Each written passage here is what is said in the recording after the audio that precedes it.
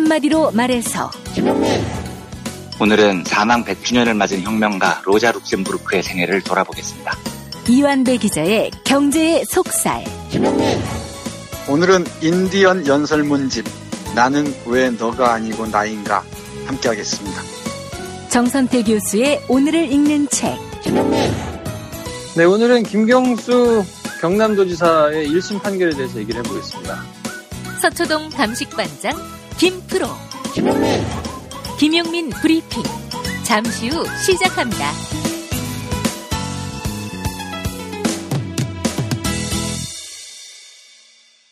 친애하는 영도자 김용민 동지께서는 남북 간 사실상 종전선언이 이루어진 것에 걸맞는 평화로운 꿀잠을 인민들에게 선사하기 위해 세계적 영성의 침대 매트리스 나이트 세라피 매트리스를 불가역적인 최저가로 준비하시었다.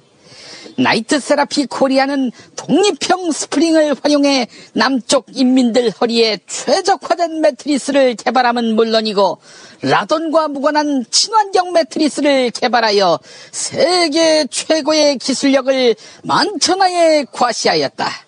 오직 김용민닷컴에서만 제공하는 전투적 초특가 20일 사용 후 반품에도 100% 환불되는 매트리스 나이트 세라피 매트리스를 구매하는 방법은 김용민닷컴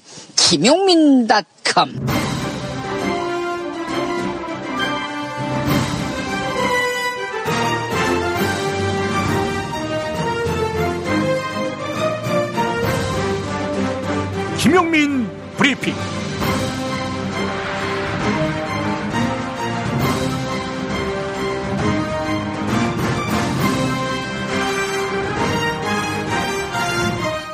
(2019년 2월 11일) 월요일입니다. 조선일보 간부들이 로비스트 박수환 전 뉴스 커뮤니케이션즈 대표를 통해서 대기업 청탁을 받거나 금품을 수수한 사실이 드러났습니다. 기사와 금품을 바꿔치기한 것이죠. 특히 박은주 조선일보 디지털 편집국 사회부장은 2014년 2월 미국 연수를 앞두고 박수환 전 대표를 만나 전별금 명목의 금품을 받았다는 사실도 드러났습니다. 박은주만이 아닙니다. 송이달 조선일보 선임 기자는 박수환 전 대표를 통해서 자신의 자녀를 자동차 회사인 한국 GM 인턴에 취업시킨 의혹을 받습니다. 송의달 기자가 박수환 전 대표를 통해서 국내 1위 제빵업체인 SPC 그룹으로부터 미국 왕복 항공권을 받았다는 의혹도 제기됐습니다. 게다가 강경희 현 조선일보 논설위원도 박수환 전 대표에게 고가의 선물을 받았습니다. 그동안 우리는 송희영 조선일보 주필만 금품을 제공받은 줄 알았지요. 그는 1심에서 징역형을 선고받기도 했습니다. 이 사람 말고도 조선일보 간부는 또 있습니다. 저널리스트의 초심은 염치 아닌가요? 부끄러움을 아는 것입니다. 부끄러움을 모른다면 기레기지요. 조선일보는 사주부터 간부 일선 기자까지 도저히 언론사 종사자라고 말할 수 없는 쓰레기 그 자체입니다. 물론 조선일보만의 일은 아닐 것입니다. 여기도 짜가 저기도 짜가 짜가가 판치는 세상. 네, 국민이 똑똑해지는 수밖에 없네요. 알림 말씀드립니다. 평화나무에서 영상 제작 요원으로 함께 하실 분을 찾습니다. 말하자면 PD를 찾는데요. 포트폴리오를 담은 간단한 자기소개서와 이력서를 보내주시면 감사하겠습니다. 74skj@한메일.net 74skj@한메일.net 이곳으로 메일을 보내주시기 바랍니다. 말말말 뉴스. 더불어민주당이 5.18 광주 민주화 운동을 폭동이라고 폄훼하고 5.18 유공자라는 괴물 집단 등 이런 망언을 쏟아낸 자유한국당 김진태, 이종명, 김술예 의원을 국회 윤리특별위원회에 제소해서 국회의원 제명을 포함한 가장 강력한 징계에 나서기로 했습니다. 지만원 씨를 초청한 자리에서 있은 이종명, 김술예의 말 들어보시죠. 5.18 폭동이라고 했는데 10년, 20년 후에 그게 5.18 민주화 운동으로 변질이 됐습니다. 동북 좌파들이 세력이 지금 판을 치면서 5.18 유공자라는 이상한 괴물 집단을 만들어내면서 우리의 세금을 축내고 있습니다. 맞습니까? 홍영표 더불어민주당 원내대표는 국회에서 기자간담회를 열어 자유한국당 의원들의 범죄적 망발은 피 흘려 이룩한 민주화를 부정하고 현행법을 부정하는 역사 쿠데타라며 강경 대응 방침을 밝혔습니다. 이어서 한국당 의원들의 5.18 관련 범죄적 망언에 대해서는 한국당을 제외한 나머지 당들과 함께 동일한 문제 인식을 갖고 엄중한 조처를 할 것이다. 이렇게 밝혔습니다. 홍영표 원내대표의 말 들어보시죠. 응분의 조치를 취하지 않으면 우리는 한국당을 제외한 야3당과 함께 이들 의원에 대한 국민적 퇴출 운동을 한편 민주평화당과 정의당은 홍영표 원내대표 기자간담회에 앞서 5.18 망언을 쏟아낸 한국당 의원 3명을 국회 윤리위에 제소하겠다고 밝혔습니다. 바른미래당도 국회 윤리위 제소 여부 등 구체적인 대응 방안을 논의한다는 계획입니다. 정동영 민주평화당 대표의 말 들어보시겠습니다. 이번 기회에 자유한국당은 학살자의 후예인지 이를 분명히 자신의 정체성을 밝혀야 합니다. 5.18 망언의 후폭풍이 걷잡을 수 없이 커지면서 자유한국당이 진화에 나섰지만 뾰족한 대책은 내놓지 못하고 있습니다. 김병준 비상대책위원장과 나경원 원내대표 등 한국당 지도부는 일부 의원들의 발언은 당의 공식 입장과는 다르다. 5.18 광주 민주화운동이 민주주의 발전에 기여한 역사적 가치와 의미를 높이 평가한다. 이렇게 밝혔습니다. 나경원 원내대표입니다. 일부 의원들의 발언이 5.18 희생자들에게 아픔을 주었다면 그 부분에 대해서 유감을 표시합니다. 하지만 문제의 행사를 주최한 김진태 의원은 북한군의 5.18 개입 여부를 밝히려 했을 뿐이라며 문제가 없다는 반응을 보였습니다. KBS 인터뷰 들어보시죠.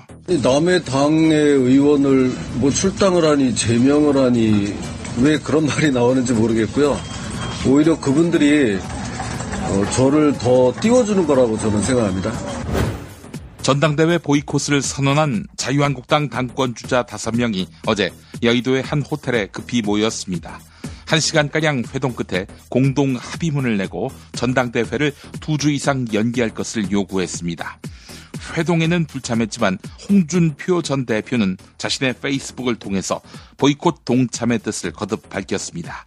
철진한 공안검사의 시대를 역류해 우리 당에서 시작된다는 것이 아쉽다며 황교안 전 총리를 향한 불편한 심기도 드러냈습니다. 심재철 의원의 말입니다. 227 전당대회는 2주 이상 연기돼야 한다. 그러지 않을 경우 12일 후보 등록을 하지 않는다. 오늘 오전 여의도의 한 호텔에 급히 모였습니다. 1시간가량 연기할 것을 연기 거부하겠다 했습니다. 장소 확보가 문제라면 여의도 공원 등 야외라도 무방하다. 충남 금산의 넓은 인삼밭. 정성농장을 일군 농부아버지 이정열 씨. 자연은 노력한 만큼 내어준다. 그 자연의 마음을 알기에 정성농장을 더불어 일구는 아들 이성규 씨도 아버지에게 배운 것처럼 정직하고 또 성실하게. 정성농장 홍삼은 인삼 재배부터 가공 판매까지 모두 책임지고 있습니다. 그래서 대한민국 1등 품질을 자부합니다. 검색창에 정성농장 홍삼을 검색해주세요. 정성농장 홍삼. 전화문의는 010-9754-6972. 온라인 쇼핑몰 광고를 잘하는 곳은? 두유에드. 다양한 상품을 광고해야 한다면? 두유에드. 김용민 브리핑이 추천하는 두유에드. 매출 높은 쇼핑몰의 비밀 무기. 두유에드. 넌 온라인 광고 어디서 하니? 두유에드. 검색창에 두유에드를 검색해보시기 바랍니다.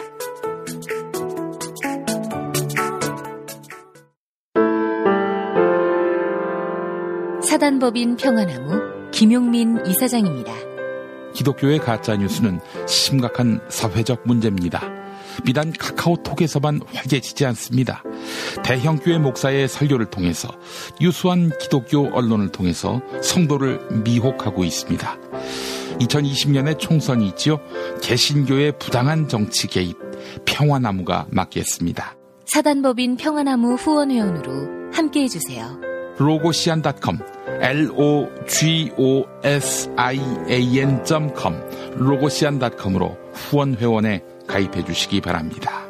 평화나무, 진실을 지키는 힘이 되겠습니다.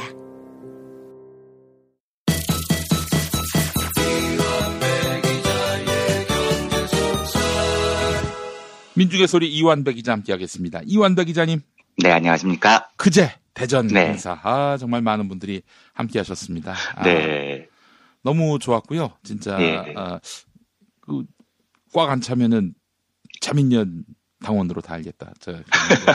그 협박에 많은 분들이 또 이렇게, 걱정이 돼서 나오신 것 같습니다. 예. 네, 저희가 대전을 처음 갔는데 예. 넓은 자리를 구해서 걱정도 많이 했는데 네. 그렇게 따뜻하게 많은 분들이 와주시고요. 이래저래 또 많은 우리 대전 충청 지역에 계신 우리 애청자분들 너무 감사했고요. 자, 이제 마지막으로 부산이 또 남아 있습니다. 네. 다음 주 토요일에 저희가 이제 계획으로는 일단 마지막인데요. 네. 부산에 가서 늘 따뜻하게 맞아주셨던 부산 시민분들 마지막으로 뵙고 이 행사를 이제 정리를 일단 하려고 합니다. 예, 아이고 그래요. 아쉬워하시는 분들 많이 계실 거고 또 포항도 한번 추진해 보겠다고 했는데 참 죄송합니다. 아니 그건 뭐 저희가 조금 더 이야기를 한번 해보겠습니다. 이정무 실장은 창원을 이야기를 창원도 좋죠. 하더라고요. 예. 이정무 실장 이야기로는 김경수 지사 저렇게 구속되시고 좋네. 응원 차원에서 한번 창원을 가자고 이거 좋습니다. 이야기를 하던데 이게 아직 결정이 되지 않아서 저희가 조금 논의를 해보고 말씀드리도록 하겠습니다. 예, 알겠습니다. 또 우리 포스코 노동자분들 또 응원하는 차원에서 포항을 한번 가보려고 했는데 제가 하여튼 여건을 마련해 보겠습니다. 예, 계획을 한번 새로 잡아보도록 하겠습니다. 예, 하여간 여러분 너무나 감사합니다. 예. 자, 그래요. 오늘 이연배 기자님하고 어떤 얘기 해볼까요? 예, 월요경제학 시간이죠. 오늘은 지금으로부터 딱 100년 전인 1919년에 세상을 떠난 혁명가 로자 룩셈부르크의 삶과 사상을 돌아보겠습니다. 1919년이요? 네. 3.1 독립운동이 있던 해. 그렇습니다. 네. 그리고 로자가 세상을 떠난 날이 1월 15일이어서 가급적 1월에 이 이야기를 드리고 싶었는데 어쩌다 보니 2월까지 넘어왔습니다만 대략 로자의 사망 100주년을 추억하는 방송으로 들어주셨으면 합니다. 제가 1971년생인데요.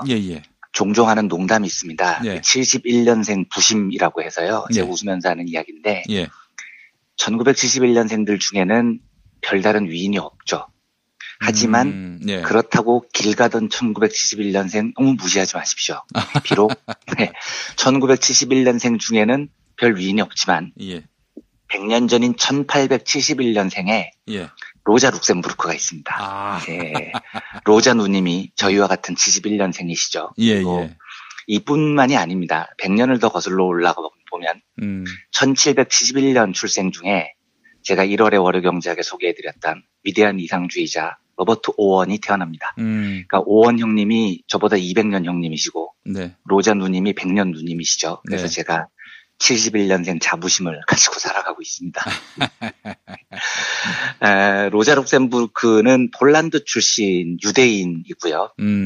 이름에서 나타나듯이 여성이죠. 러시아 혁명을 이끌었던 레닌으로부터 붉은 독수리라는 영예로운 별명을 얻었던 20세기 초반 사회주의 혁명을 이끌었던 지도자 중에 제일 뜨거운 신뢰를 받았던 사람이었을 겁니다. 근데 저는 로자를 생각할 때마다 눈물이 앞을 가립니다. 사람의 생애가 극한 직업을 보는 것 같아요. 얼마나 순간순간이 치열했는지 아니 사람이 뭘 저렇게까지 치열하게 살아야 되나 라는 안타까움이 생길 정도로 평생을 치열하게 산 인물입니다. 체 게바라에 거의 버금가는 사람이죠. 그래요? 네. 이 로자는 출생부터 슬픕니다. 폴란드에서 유대인 집안 자녀로 태어났다고 말씀을 드렸는데 당시 유럽에서 유대인은 손가락질을 받는 이방인이었습니다. 게다가 로자는 여자였죠. 지금은 여성혁명가를 전혀 이상하게 생각하지 않지만 당시 유럽에서는 여성에게 투표권도 없던 시절이었습니다. 대부분 유럽 국가들이 여성 투표권을 1910년 이후에 도입을 하거든요. 게다가 로자는 5살 때 큰 병을 앓아서 두 다리의 길이가 다릅니다. 평생 다리를 절고 살았습니다. 예. 그리고 그 영향으로 성인이 된 후에도 로자의 키는 150cm가 안 됐다고 합니다. 어이구, 이런. 예. 네. 이 로자가 폴란드인이었는데 유일하게 결혼을 독일에서 딱 한 번 하는데요. 이것도 로자가 독일에서 활동하기 위해서는 독일 국적을 얻었어야 했는데 이것 때문에 결혼을 하는 겁니다. 그리고 결혼식을 마치자마자 두 사람이 헤어지죠. 그러니까 국적을 얻기 위해서 위장 결혼을 한 겁니다. 두 사람 사이에 뭐 전혀 연애나 이런 거 없이? 아니요. 그러니까 아는 집안의 아들하고 위장 결혼을 해서 국적을 얻은 다음 바로 이혼을 하죠. 그리고 로자는 한 번도 결혼하지 않았습니다. 가족도 없었죠. 그러니까 생애가 참 슬프죠. 로자의 데뷔도 충격적이었는데 1891년 독일 사회민주당에서 제일 영향력이 컸던 사상가가 베른슈타인이라는 사람입니다. 그런데 베른슈타인이 이제는 사회주의 혁명을 접고 점진적으로 개혁을 해서 의회 진출을 통해서 세상을 바꾸자 뭐 이런 주장을 펼쳐요. 근데 베른슈타인은 엄청난 거물급 사상가였고요. 예. 이때 고작 20살이었던 로자가 베른슈타인 주장에 정면으로 반기를 들면서 유럽 사상계에 충격적으로 데뷔를 합니다. 당시 독일 3인당 내 분위기는 과격한 혁명, 이게 말도 안 되고 평화로운 길을 걸어서 뭐 자본과 적당히 타협하자 이런 거였는데 로자는 택도 없는 소리 하지 말고 저 사악한 자본가들에게 대항하는 우리의 유일한 방법은 투쟁과 혁명뿐이다 라고 강력하게 목소리를 높이면서 대사상가를 궁지로 몰아넣습니다. 이런. 엄청나게 정통파 혁명가였던 거죠. 그런데 이런 로자의 태도에 대해서 러시아 혁명을 성공시켰던 레닌하고 관계가 또 묘합니다. 레닌은 우리가 알고 있기로 강력한 혁명파니까 로자를 좋아했을 것 같죠. 물론 실제로 레닌은 개량주의의 길을 걷던 독일 3인당을 맹비난했고요. 그 속에서 사회주의 혁명의 기계를 굽히지 않았던 로자를 열렬히 지지합니다. 레닌이 로자를 붉은 독수리라고 칭송했던 것도 이때 일이고요. 그런데 레닌이 러시아 혁명을 성공시킨 이후에 제일 먼저 한 일이 민주적으로 선출된 의회를 무력으로 해산을 해버린 겁니다. 그리고 레닌을 지지하는 정파로만 구성된 노동자 평의의 정부를 선포를 합니다. 이때 로자가 레닌을 극렬하게 비판을 합니다. 뭐 하는 짓이냐는 거죠. 나는 러시아 혁명을 지지하지만 혁명 정부가 민주의회를 와해하고 독재를 해. 그게 무슨 혁명이냐. 민주주의가 수반되지 않는 혁명은 혁명이 아니다. 레닌이 완전히 틀렸다라고 단언을 합니다. 그래서 요 당시 레닌과 로자가 벌인 논쟁은 역사적으로 굉장히 중요한 논쟁으로 남아 있습니다. 이 사회주의 혁명을 과거에 했었던 혁명가들을 보면 혁명을 추진할 때 빠르고 신속하고 가능성 높은 길을 자꾸 찾아 나갑니다. 그래서 혁명가들 중에 민주주의라는 절차를 무시하는 경우가 매우 많습니다. 혁명하느라 바빠 죽겠는데 언제 민주주의하고 앉아있느냐는 거죠. 이게 소련을 비롯한 동부사회주의 국가들에서 수십 년 동안 이어졌던 전통입니다. 사회주의 국가들이 예외 없이 혁명을 성공시킨 이후에 일당 독재로 흐른 이유도 그런 거고요. 그런데 로자는 그게 당장은 되는 것처럼 보여도 절대로 장기적으로 유지될 수 없다고 본 겁니다. 왜냐하면 혁명의 주인은 몇 명의 혁명가들이 아니고 대중들이라는 믿음이 있었던 겁니다. 그래서 대중들의 민주주의로부터 지지받지 못하는 혁명은 로자 입장에서는 성공할 수도 없었고 혁명도 아니었던 거죠. 이제 역사를 지금에서 보면 로자가 우려했던 대로 위로부터 혁명을 성공하고 민주주의를 무시했던 소련과 동부사회주의 국가는 결국 민중들의 힘에 의해서 몰락을 합니다. 로자가 옳았던 거죠. 100년이 지나 보니까요. 하지만 그 당시에 많은 사람들은 여전히 로자에게 당신처럼 하면 혁명은 도대체 언제 합니까? 시간이 너무 많이 걸리잖아요. 이렇게 물어요. 여기에 대한 로자의 대답은 맞아요. 당신들 말이 맞아요. 대중들을 믿고 민중의 힘에 기대서 민주주의를 기반으로 혁명을 하려면 레닌이 혁명하는 것보다 훨씬 더 오래 걸릴 겁니다. 언제 되냐고요? 나도 잘 모르겠습니다. 하지만 여러분이 진정 원하는 게 나사라 생전에 혁명 성공하는 걸 보는 겁니까? 난 아닙니다. 나는 나사라 생전에 혁명이 이루어지지 못해도 괜찮습니다. 이게 뭐가 중요하냐고요? 그 혁명이 올바르냐 아니냐가 더 중요한 거죠. 이렇게 답을 합니다. 당시 많은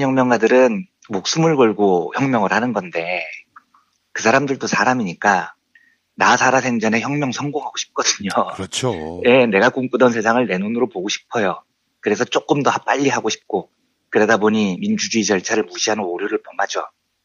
하지만 일생을 그야말로 개고생의 길에서 한 발도 벗어나지 않았던 로자는 너무나 태연히 나는 나 살아생전에 혁명이 일어나지 않아도 괜찮아요. 우리 올바른 혁명을 합시다. 이렇게 말을 합니다. 이 무지하게 멋진데 정말 쉬운 일이 아니거든요. 그러니까 도대체 사람의 내공이 어느 정도여야 저런 삶을 살 수 있을까? 상상조차 잘 되지 않는 거죠. 예. 100년 전에 일어났던 로자의 죽음도 참 난감합니다. 독일이 1차 세계대전에서 패하고 1918년 11월 혁명이라는 게 벌어지는데요. 패전의 책임을 지고 황제가 물러납니다. 그리고 독일이 공화국이 되는 거죠. 이때 집권한 정파가 독일 사회민주당입니다. 사민당은 독일에서도 유구한 역사를 자랑하는 좌파 정당이고요. 그런데 독일 사민당은 11월 혁명의 기운을 더 끌고 가지 못합니다. 굉장히 온건한 정책으로 바뀌어요. 그러니까 열혈 혁명가 로자가 가만히 있을 리가 없죠. 로자는 11월 혁명 이전에 감옥에 gat혀 있었는데 나오자마자 온건주의 정책을 실시하는 사민당을 맹 비난합니다. 그런데 당시 독일 정서 중에 이런 게 있었다고 해요.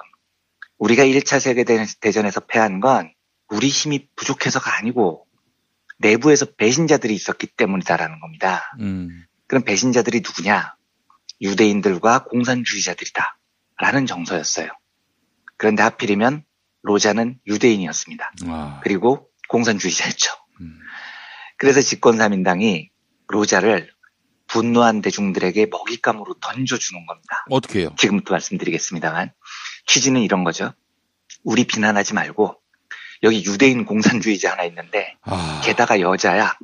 얘를 죽여서 분풀이해. 이렇게 던져준 겁니다.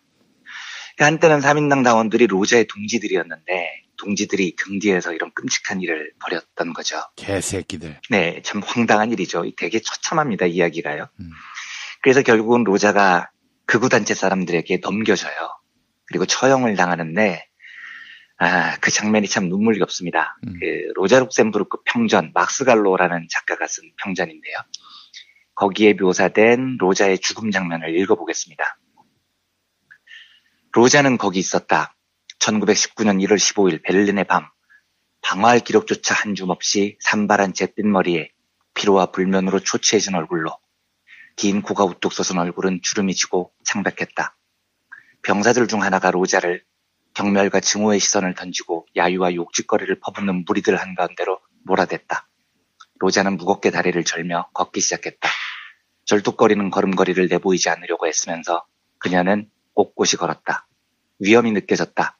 깊고 자부심 가득한 두 눈으로 모욕을 퍼붓는 군인들을 뚫어지게 응시하면서 로자는 호를 가득 메운 자신을 야유하는 무리들과 마주쳤다. 우리는 그녀를 모욕했다. 저거 뭐야? 그 늙은 창녀잖아.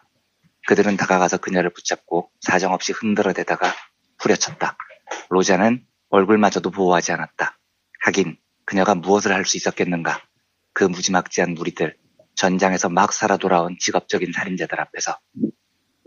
무성한 검은 콧수염, 휑한 두 눈, 야인 땀의 경기병 한 명이 불쑥 그녀 앞으로 나섰다.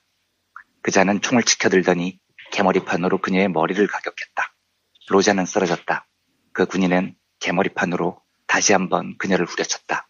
이번에는 관자놀이였다. 이윽고 로자의 얼굴은 피투성이가 되었다. 군인들은 로자의 몸을 들어올리고 있었다.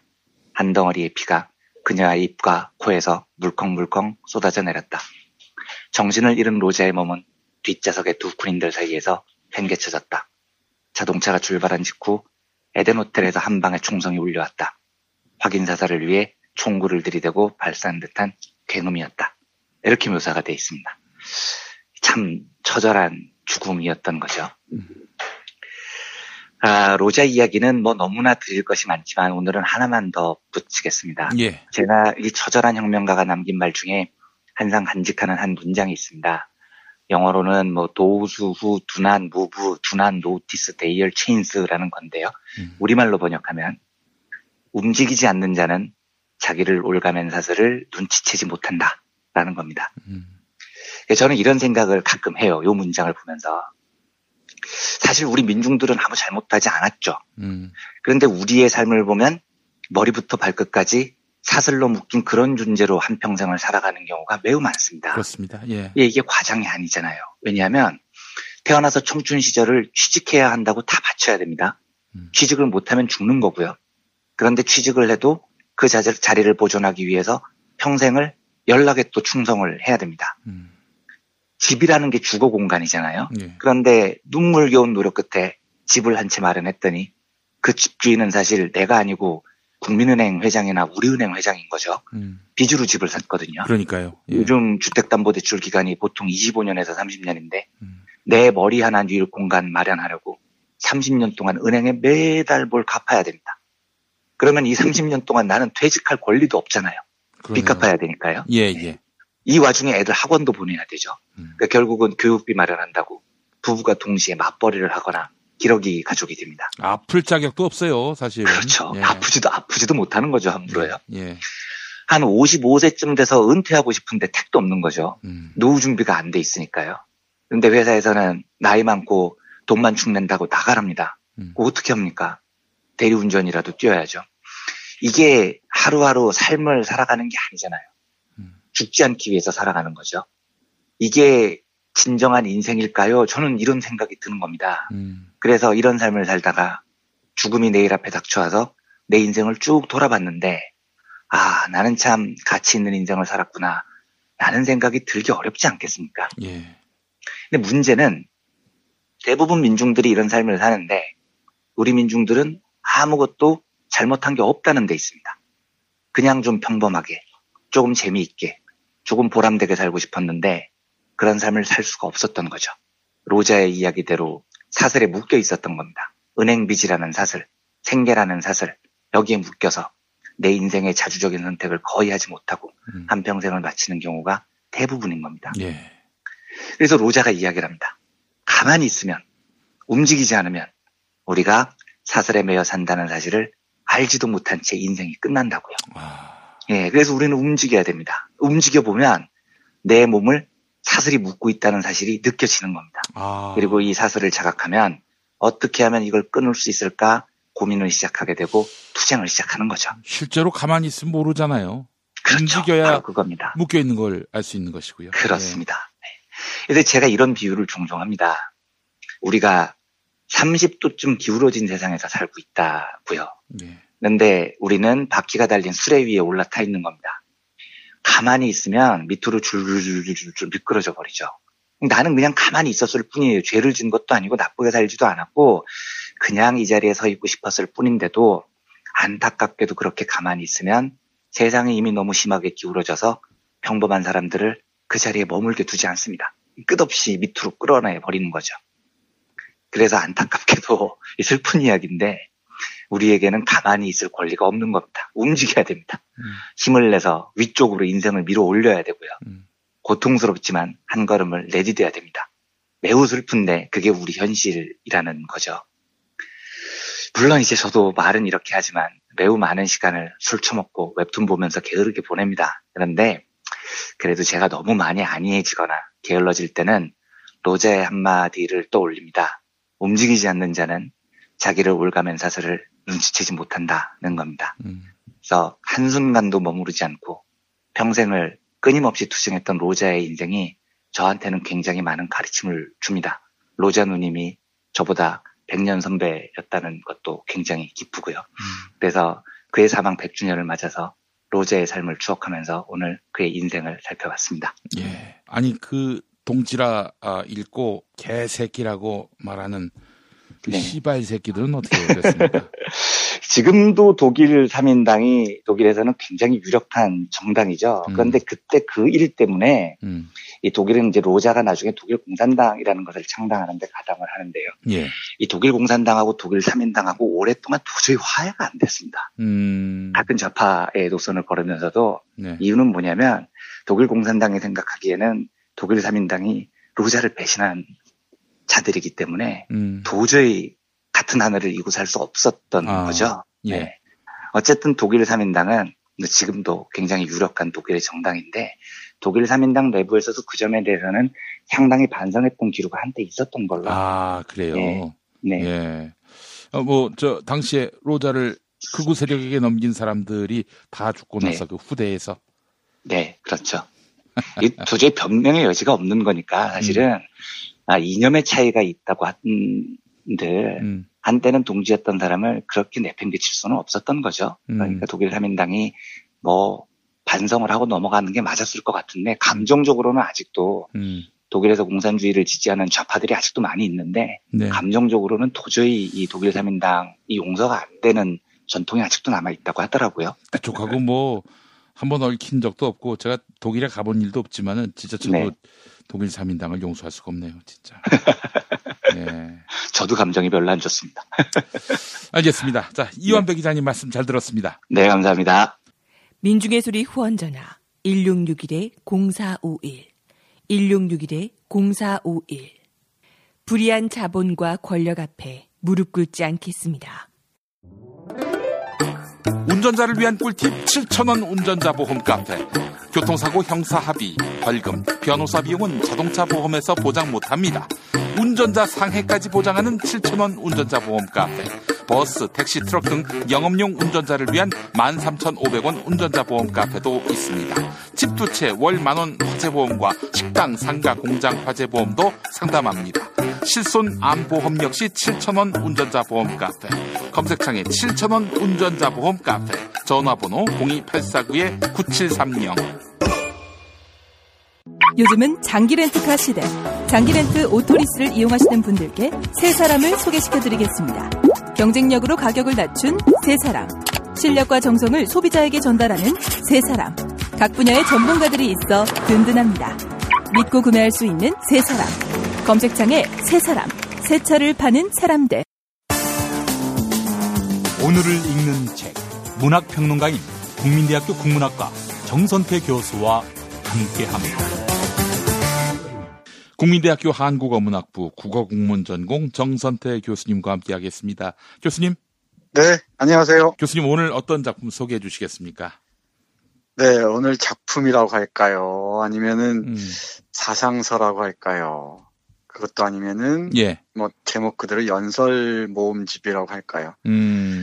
제가 보기엔 우리 인류가 살아왔던 과거의 지혜들을 응축해 놓은 대표적인 그 문장을 모아놓은 게 아닌가 싶은데 누군가요? 네. 글쎄 누군가라기보다는 인디언 연설문 혹시 기억하시죠? 예. 오래전에 시애틀 추장의 연설 어떻게 공기를 사고 판단 말인가를 소개해드린 적이 있는데 예. 있죠. 근데 그 시애틀 추장 연설만 비교적 많이 알려져 있어요. 그런데 오늘 제가 고른 책은 제 그 서재에서 가장 그 귀한 대접을 받는 책 중에 한 권입니다. 예. 유시화 선생이 모아서 엮은 인디언 연설문집 나는 왜 너가 아니고 나인가입니다. 실제로 인디언의 연설문집입니까? 네, 그렇습니다. 네. 이 책에는 40여 편이 넘는 그 인디언 각 부족의 추장들의 연설이 한 자리에 모여 있는데요. 이 책의 분량이 만만치 않습니다. 900페이지에 달합니다. 그래요. 아니 근데 인디언들이 언어를 알아서 뭐 기록으로 남긴 겁니까? 아니면은 누군가 가서 그 구술을 다 받아 적은 겁니까? 네, 아주 중요한 질문인데요. 인디언들에게는 기본적으로 문자가 없었죠. 그러니까 이 구어, 언어만 말만 있는 거죠. 네, 그게 이 언어로 말을 하면은 이제 백인들이 북아메리카에 들어가면서 인디언들의 말들을 영어로 옮겼겠죠. 여러 가지 통로를 통해서 그 인디언들이 18세기, 19세기에 여러 번에 걸쳐서 백인들과 싸우잖아요. 그리고 그 과정에서 연설을 하고 그러는데 그 연설들을 모아놓은 것으로 보시면 좋을 것 같습니다. 예, 알겠습니다. 어이구, 900페이지. 어떤 내용이 담겼을까 매우 궁금합니다. 사실 미국에서 이른바 그 서부 개발, 서부 개척. 이런 표현을 많이 썼지 않습니까? 그러니까 이 사람들은 개척 대상인 거예요. 계몽 대상이고. 처리 대상이죠. 말을 안 들으면 다 그냥 몰살시켜버리고 기독교인 아니면 다 몰살시켜버리고 그랬단 말이죠. 잘 말씀하신 대로 이 어마어마한 볼륨, 게다가 연설뿐만이 아니고 그 상세한 해설과 관련된 시들, 노래들, 그리고 이 인디언 각 부족의 격언들까지 다 모아놔서 그 내용이 만만치가 않습니다. 어떤 페이지를 펼쳐도 눈길이 머물 수밖에 없는 그런 정말 보물 같은 책이 아닌가 싶어요. 그러면 이 연설문은 언제 저작이 된 겁니까, 이게? 그러니까 곳곳에 이런 연설들이 있었겠죠. 그걸 류시화 선생이 한 자리에 모아놓은 것으로 보시면 됩니다. 금방 말씀하신 대로 백인들에게, 특히 현재 미국인들에게 인디언은 처리 대상이었죠. 자신들의 개척의 길을 가로막는 순간 다 정말 도살에 가까울 정도로 무시무시한 학살을 자행했다는 것은 잘 알려져 있습니다. 우리가 인디언이라고 흔히 부르지만은 인디언이라보다는 이 아메리카 원주민이라고 불러야 맞죠.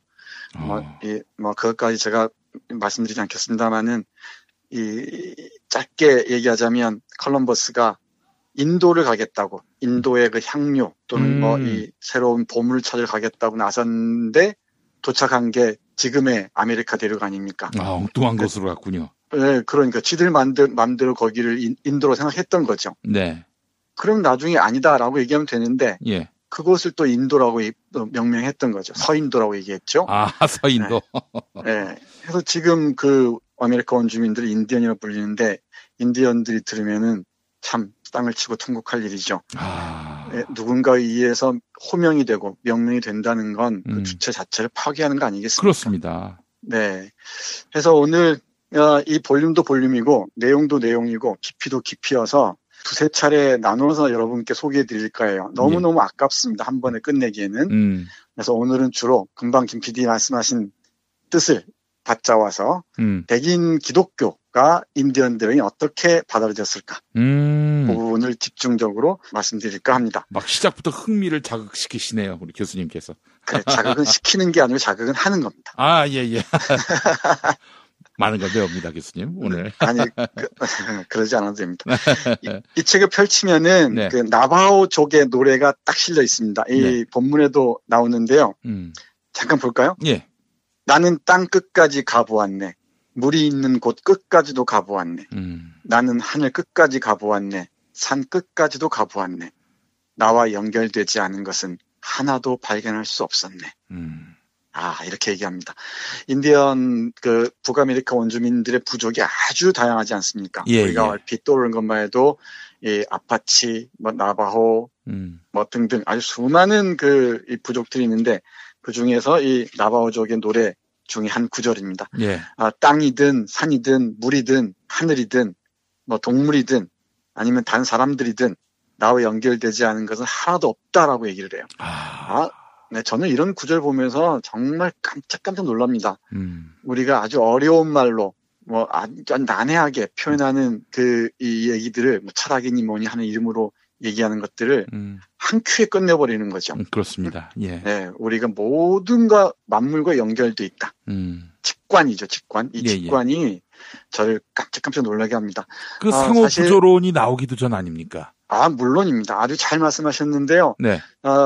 최고의 경제학자들이나 철학자들이 기대는 그 사상의 근간이 바로 인디안 그 사상들인 경우가 많아요. 오래전에 얘기했습니다만은 진부와 빈곤을 쓴 헨리 조지를 비롯한 많은 경제 사상가들뿐만이 아니고 철학자들 그리고 카프카 같은 그 문학자들에게도 인디언의 그 사유들은 아주 깊은 영향을 남기죠. 네, 저는 여기서도 여전히 단순하고 명쾌한 그런 그 인간의 사유의 에센스들을 발견하곤 합니다. 또 말씀하셨습니다마는 이런 남의 땅에 들어간 감히 발견했다고 했죠. 지들이 남의 땅에 들어간 이 백인들이 얼마나 많은 그 폐악질을 저질렀습니까? 그럼에도 우리 호피족의 케웬 합테와라는 사람은 이렇게 기도합니다. 얼굴 흰 사람들을 위한 인디언 기도문의 한 구절 잠깐 볼까요? 할아버지, 위대한 정령이시여, 얼굴 흰 사람들을 축복하소서. 그들은 당신의 지혜와 안내가 필요합니다. 그들은 너무도 오랫동안 우리 인디언들을 없애려고 노력해왔습니다. 그들은 힘이 주어졌을 때만 안심을 합니다. 그들을 축복하소서. 그들에게 우리가 이해하는 평화를 보여주소서. 겸허함을 가르치소서. 그렇지 않으면 그들이 언젠가는 그들 자신과 그들의 아이들까지 파괴할까 두렵기 때문입니다. 어쨌든 그들은 우리의 형제들이니까요. 아이고 세상에. 네. 이건 거의 예수가 십자가에 달렸을 때에 네. 저들을 용서하라 이 말보다 훨씬 더 울림이 깊죠. 울림이 깊습니다. 예, 예. 네, 그래요.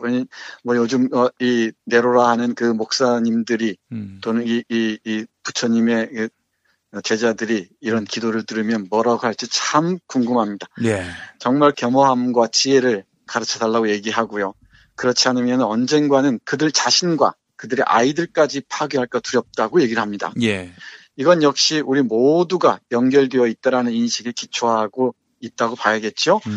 네, 그러면 이제 우리 그 종교와 관련해서 이른바 크리스천 그 기독교도들이 아메리카를 점령하면서 어떤 나쁜 짓을 했는지, 그리고 여기에 대해서 인디언들은 어떤 그 반응을 했는지, 어떤 방식으로 기도를 했는지 잠깐 보겠습니다. 예. 빨간 잇돌이라는 우리 그 인디언식 명명법, 인디언 아메리카 원주민식 명명법이 있잖아요. 예, 예. 뭐 두 팔 들고 일어서 뭐 이런 게 있죠. 예, 늑대와 춤을. 늑대와 춤을 그 영화에 네, 나왔었어요. 네. 구르는 천둥 뭐 이런 여러 이름들이 있는데 그러니까 자연에 찢어진 콘돔도 있었던가요? 아, 왜 이러십니까?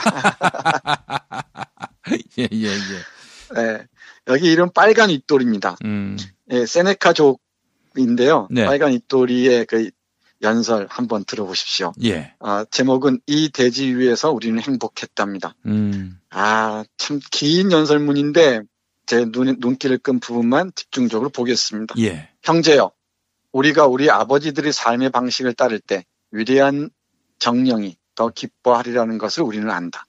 그렇게 함으로써 우리는 그분의 축복을 받았으며 사냥할 힘과 기운을 받아왔다. 위대한 정령은 우리에게 많은 것을 베풀었다. 배가 고플 때 우리는 사냥감으로 가득한 숲을 발견할 수 있었고, 목이 마를 때면 주위 어디에나 흐르는 순결한 시냇물과 샘물들로 갈증을 풀 수 있었다. 지쳤을 때는 나뭇잎들이 우리의 잠자리가 되어 주었다. 밤이 되면 만족스러운 기분으로 휴식했고, 아침에는 위대한 정령에게 감사하는 마음으로 깨어났다. 팔다리에는 힘이 솟고 가슴에는 즐거움으로 넘쳤으며 언제나 축복과 행복을 느꼈다. 허영심의 나쁜 짓, 어떤 지위 다툼도 없었으며 그 어떤 사나운 욕심도 우리 사회의 근본을 흔들어 놓거나 우리가 가진 평화와 행복을 방해하지 못했다. 우리는 위대한 정령이 얼굴 흰 자식들보다 우리 얼굴 붉은 자식들을 보면서 더 기뻐하리라는 것을 안다. 그분은 당신들보다 우리에게 몇 배의 축복을 더 내려주셨다. 일단 여기까지 보죠. 예. 우리 빨간 윗돌이는 우리 위대한 정령, 그러니까 이 인디언들의 정령이 오랫동안 평화와 더불어 사는, 행복하게 자연과 더불어 사는 삶을 주었다는 거죠. 그렇게 별 어려움 없이, 별 고통 없이 살아왔던 것입니다. 그런데 이 기독교인들이 들어와서 기독교가 다 옳다. 너희들 종교는 다 미신이고 다 없어져야 할 것이다. 라고 합니다. 그리고 인디언들을 경멸하고 끊임없이 멸시하죠. 예. 인디언들은 무지하다는 둥, 방탕하다는 둥, 가치관도 없다는 둥, 온갖 그 모욕을 다 뒤집어 씌웁니다. 예. 해서 결론적으로는 너희들이 예수님을 믿어야, 기독교로 개종을 해야 구원을 받을 수 있다고 얘기하는 거죠. 여기에 대해서 우리는 인디언의 정령만으로도 충분히 행복했다고 얘기를 하고요. 우리에게 수많은 축복들을 내려주었다고 얘기를 합니다. 이어서 볼까요? 예. 형제야, 당신들에게는 당신들의 종교가 더 옳은 것일 수도 있다. 그 종교는 당신들의 방식에 잘 어울린다. 당신들은 자신들이 위대한 정령의 외아들을 죽였다고 말한다. 어쩌면 그렇기 때문에 당신들이 이 먼 나라까지 와서 온갖 고난과 불편을 겪고 있는 것인지도 모른다. 하지만 우리는 그 살인과는 아무 관계가 없다. 우리는 그 자리에 있지도 않았다. 우리는 위대한 정령을 사랑하며 당신들처럼 무자비하고 부당하게 행동한 적이 없다. 그러므로 위대한 정령도 미소를 지으며 우리를 내려다보고 우리에게 평화와 풍요를 주었다. 이 얘기는 뭐냐면요, 우리 예수님이 우리의 죄 때문에 죄 사함을 위해서 죽었다라고 얘기하잖아요. 예. 그러니까 인디언들에게 이 전도를 하면서 우리가 예수님을 죽였다라고 얘기하는 거예요. 예. 그러니까 당신들의 정령, 그러니까 그 그리스도를 우리가 죽였다고 하는데 우리는 그런 적이 없다. 우리는 정령을 죽이거나 이런 짓 하지 않는다. 라는 거죠. 아니, 당연하죠. 언제 쪽에 그렇죠. 본 사람이라고. 네, 아주 깊은 유머가 아주 넘치는 문장입니다. 예. 근데 우리에게까지 와서 그 죄의 사함을 받으라고 하느냐. 우리는 죽인 적도 없는데 라고 얘기하는 겁니다. 예. 좀 더 볼까요? 예. 형제여, 우리는 당신을 불쌍히 여긴다. 당신들 속에 있는 우리의 좋은 친구들에게도 안부를 전해주기 바란다. 라고 얘기합니다. 예. 그들을 생각하면 마음속에 자비심이 일어 차라리 우리 쪽에서 선교사를 보내 그들에게 우리의 종교와 삶의 방식을 가르쳐주고 싶을 정도다. 그들 역시 우리처럼 행복하길 기원한다.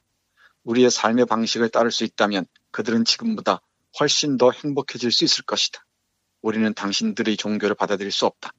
그것은 우리를 갈라놓고 불행하게 만든다. 하지만 당신들이 우리의 종교를 받아들인다면 당신들은 훨씬 더 행복하고 위대한 정령이 보기에도 훨씬 합당한 인간이 될 것이다. 네. 이렇게 씁니다. 예.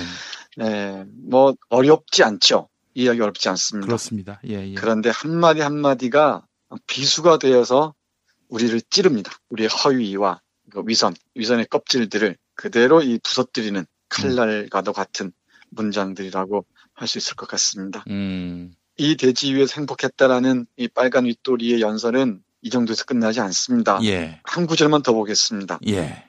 형제여, 당신은 우리의 종교를 당신의 종교로 바꾸라고 말한다. 우리는 우리 자신의 종교를 좋아할 뿐 다른 어떤 것도 원하지 않는다. 우리가 가진 종교에 만족한다. 이런 이유들 때문에 우리는 당신의 제안을 받아들이기 어렵다. 우리에게는 다른 할 일이 많고 따라서 당신이 마음을 편히 갖고 우리를 더 이상 괴롭히지 않기 바란다. 그렇지 않으면 우리의 머릿속이 자꾸만 복잡해져서 결국엔 터져버리고 말 것이다. 훌륭하죠. 네. 네, 이런 그 종교 문제와 관련해서 이 믿음을 강요한다는 게 얼마나 폭력적인가.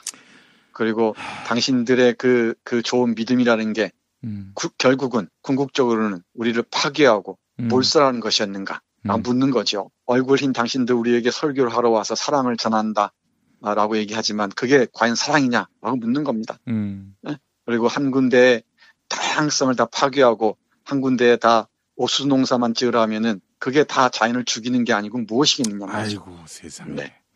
네. 이런 자기 탐욕의 화신이 되어버린 이자들이 그리스도의 이름을 빌어서 예수님 이름을 빌어서 사랑을 얘기하고 평화를 얘기하는 걸 우리 빨간 윗도리를 비롯한 이 인디언 추장들은 이해할 수가 없었던 거죠. 저는 이런 글들, 이런 문장들을 보면서 어떤 난해하고 어려운 그 글보다 뛰어난 통찰력을 보여준다고 생각을 해요.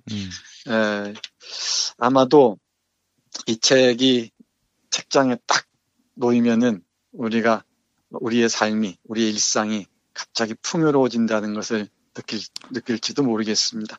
훅가 씨가 또 기본적으로 1+1 되듯이. 그렇죠, 예. 그렇죠. 예. 책의 볼륨도 딱 좋고요. 예. 9페이지니까 얼마나 우뚝합니까. 그리고 이런 책들은 처음부터 끝까지 읽을 필요가 없어요. 예. 그러니까 손인사 쭉 하시고 군데군데 눈길 닿는 대로 읽으시면 됩니다. 눈길 머무는 곳에서 한참 바라보시다가 지금 내가 있는 곳이 어딘지 생각하시면은 인디언들의 삶들, 저 먼 세월에 살았던 인디언의 삶과 내 삶이 교통하는 경험을 할 수 있을 것입니다. 네, 사실 신념, 네. 종교도 신념 아닙니까? 네. 신념을 강요하는 것, 강제하는 것, 이거는 진짜 야만적인 행위이고요.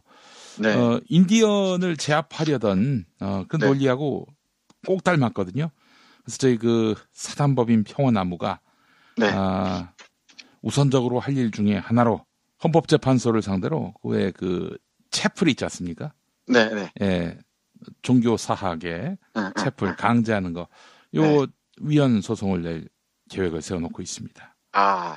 우리 김 PD가 이제 저하고 3년 가까이 이렇게 얘기를 하다 보니까 그 텔레파시 수준이 아니고 어떤 사념파가 어떤 생각의 파동이 그대로 전달되는 것 같아요. 그래서 사실 이 글을 고른 이유가 평화의 나무를 생각해서였습니다. 재단법인 평화의 나무를 생각해서 이 종교적인 관용이라는 게 과연 가능할까? 특히 한국에서 기독교의 그 위상이랄까? 이 위상을 어떻게 설정할 것인가 이건 대단히 어렵거든요. 예. 제가 공부한 분야가 공부를 한 적이 별로 없습니다만은 이 개화기 영역이에요. 개화기 분야인데 기독교의 긍정적인 역할이 없지 않습니다. 특히 의료나 이 교육 문제에 있어서는. 네. 미국의 선진적인 시스템을 도입한 통로가 바로 개신교였죠, 당시. 네, 분명히 그런 통로는 됐고요. 예. 그리고 그 역할도 적지 않다는 걸 알고 있습니다. 그럼에도 정신사회 영역에서 보면은 오랫동안 이어왔던 토대들을 하루아침 무너뜨렸다는 것. 그리고 우리 식민지 시대를 통과하면서부터 우리의 영적인 상상의 세계가 극도로 위축됐다는 것. 예. 이런 정도는 심각하게 고려해야 될 것 같고요. 예. 더군다나 한국의 기독교가 정치하고 결합하면서 권력과 결합하면서 그 타락의 극을 달리고 있다는 것. 이건 그야말로 우려할 일이 아닌가 싶어요. 예. 우리 김 PD가 사단법인 평화나무를 설립해서 그런 활동에 나서는 것도 기독교가 본래 가지고 있는 우리가 원시적인 기독교로 얘기하지 않습니까? 예. 원래 이 기독교의 출발로 돌아가서 정말 그리스도 정신을 새롭게 퍼뜨리는데 기회했으면 좋겠다 싶어서 인디언의 입을 빌어서 우리 빨간 윗도리의 입을 빌어서 우리 평화의 나무를 응원하는 메시지를 보내고 싶었습니다. 아이고 감사합니다, 교수님. 잘했죠. 예. 아니 근데 우리 이런 연설을 남긴 인디안들은 어떻게 됐습니까? 우리가 잘 알고 있는 바와 같습니다. 철저하게 괴멸당했죠. 이 문명의 힘 앞에, 문명의 이기 앞에.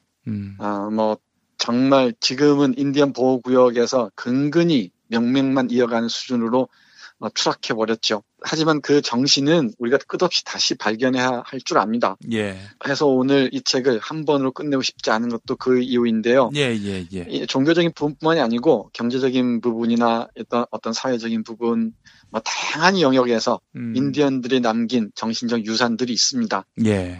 그 유산들을 우리가 새롭게 한번 생각해 볼 필요가 있지 않을까 싶어서 이 책은 싶어서 이 책을 고른 것이기도 하죠. 자본주의에 대한 경고, 또 경쟁의 무한 몰입, 이것도 뭔가 지적하지 않았을까 하는 생각이 또 듭니다.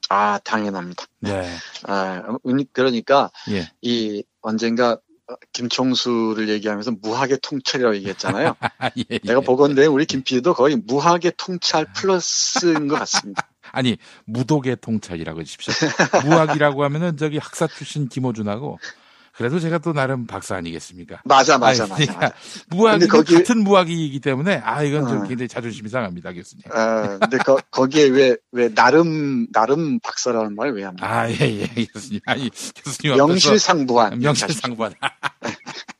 명실상부하다고 하긴 좀 부끄럽습니다. 예, 아니에요. 명실상부한 박사죠. 하긴 또 같이 이제 학위 받으신 분들 앞에서 제가 또 이게 해서는 안 될 얘기 같기도 하고 그러네요. 왜요? 예. 그럼 무학의 통찰이 아니고 무독의 통찰. 알겠습니다, 교수님. 교수님 이거 언제 한번 또 해주세요. 이거 아직 900페이지인데 그 중에 한 2페이지도 안 나간 것 같은데. 네, 그래서 이번 주에는 두세 차례 아니면 이번 주에는 그 시간 금요일까지 인디언의 얘기를 쭉 들어볼까 생각하고 있어요. 네, 교수님 너무 좋습니다. 예. 네, 그렇죠. 여기 오늘 그 빨간 윗도리의 얘기를 마무리하면서 한 구절만 더 읽어드릴게요. 예. 각 연설이 끝나고 나면은 여러 관련된 이야기를 모아놓은 게 있는데요. 여기에 큰 독수리, 그러니까 산티수족의 그 큰 독수리가 한 말이 있습니다. 들어보시겠습니까? 예. 백인들은 걸핏하면 우리 고유의 생활을 버리고 자기들처럼 살라고 강요한다. 농사를 지으라느니 악착같이 일하라느니. 인디언들은 그런 것을 어떻게 하는지도 몰랐고 알고 싶지도 않았다. 거꾸로 우리가 백인들에게 인디언식으로 살라고 강요했다면 그들도 저항했을 것이다. 왜 바꿔 생각하지 못하는가? 어떻습니까? 예. 짤막한 말들인데 정말 아프게 와닿죠. 이렇게 글은 쓰는 거구나. 말은 이렇게 하는 거구나. 싶은 생각을 절로 하게 됩니다. 네. 알겠습니다. 정서태 교수님 오늘 말씀 잘 들었습니다. 네, 고맙습니다. 탈모는 막고 빠진 머리 나게 하는 3개월분 18,000원짜리 뿌리 깊은 샴푸 두피 영양제. 돈 많이 들고 효과 없다 포기하신 분들, 호르몬 부작용, 평생 사용 부담으로 약물 치료 거부하신 분들, 반짝이는 두피가 아니라면 100% 효과를 보장합니다. 또 하나 정수리 냄새, 비듬, 가려움, 손상된 모발에는 천연 여성 샴푸가 15,000원. 뿌리 깊은 샴푸의 모든 제품은 아기와 임산부까지 안전합니다. 1566-7871 1566-7871. 다이어트도 건강도 맛도 포기할 수 없다. 비타샵 그린 스무디 다이어트. 성공적인 체중 조절의 열쇠는 식사법과 운동입니다. 이제 하루 한두 끼 비타샵 그린 스무디 다이어트로 바꿔 드세요. 비타샵 그린 스무디 다이어트는 동결 건조한 수십 가지 국내산 채소 곡물과 3가지 단백질, 비타민, 미네랄, 식이섬유로 만든 맛있고 건강한 체중 조절용 조제식품입니다. 1522-6648 혹은 비타샵을 검색해주세요.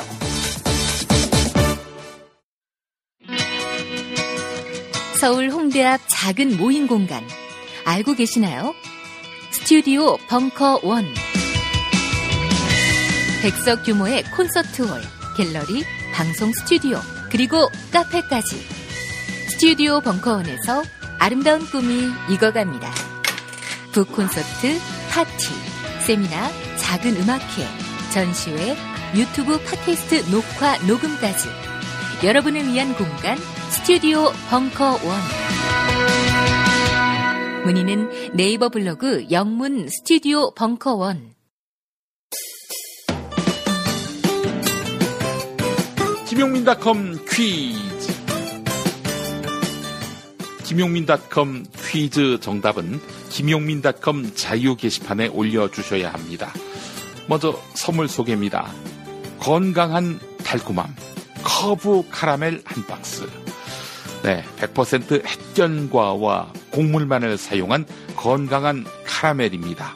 바닐라, 땅콩, 피스타치오 등 총 7종으로 구성된 상품인데요. 커브 카라멜 기억해 주십시오. 맛있는 다이어트 비타샵 그린 스무디 한 박스. 네, 다이어트 성공을 위해서는 맛있는 대용식이 필요합니다. 비타샵 그린 스무디는 맛과 영양, 다이어트 효과를 모두 챙길 수 있는 상품입니다. 그린 스무디 기억해 주세요. 데우기만 하면 끝. 진저원 수제 편의식 3종 세트. 닭갈비, 간장 제육, 고추장 제육. 네, 완주 생강과 김포배를 갈아 넣고 100% 국내산 야채를 사용한 양념. 김포 농협에서 인증한 무항생제 돼지고기와 무항생제 닭고기를 사용해 안심하고 드실 수 있습니다. 진저원 수제 편의식 3종 세트 기억해 주세요. 당첨자에게 이 선물 중 하나를 보내드립니다. 그리고 비정기적으로 드리는 선물입니다. 3,000평 대지에 건물 2동을 오직 하루 한 팀에게만 서비스하는 머문 빌리지가 청취자 여러분께 이용권을 드립니다. 바베큐장과 카페, 세미나실, 대형 정원을 모두 갖춘 진짜 독채 펜션 머문 빌리지.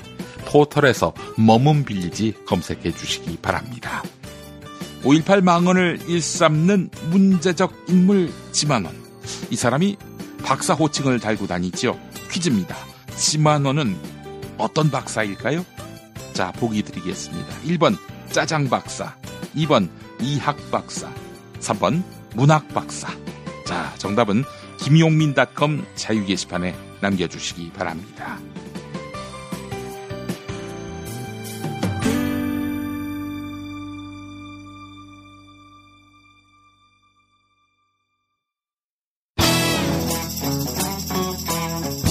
서초동 감식반장 김프로.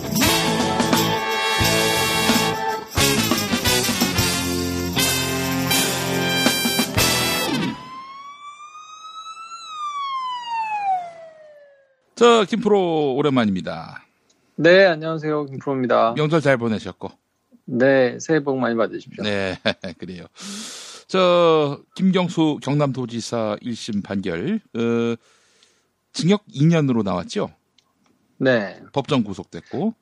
뭐 이제 판결의 정확한 자세한 내용들은 워낙 이제 뭐 여기저기서 시간이 좀 지났기 때문에 많이들 다루셔서 뭐 세세한 내용들은 뭐 여러 차례 다들 알고 계실 거라고 생각하는데요. 이 사안을 어떻게 봐야 되나, 뭐 이미 분노하시는 분들이 많을 거기 때문에 그렇지. 이게 뭐 잘못된 이유를 되짚는 게 큰 의미가 있을까 싶어요, 저는.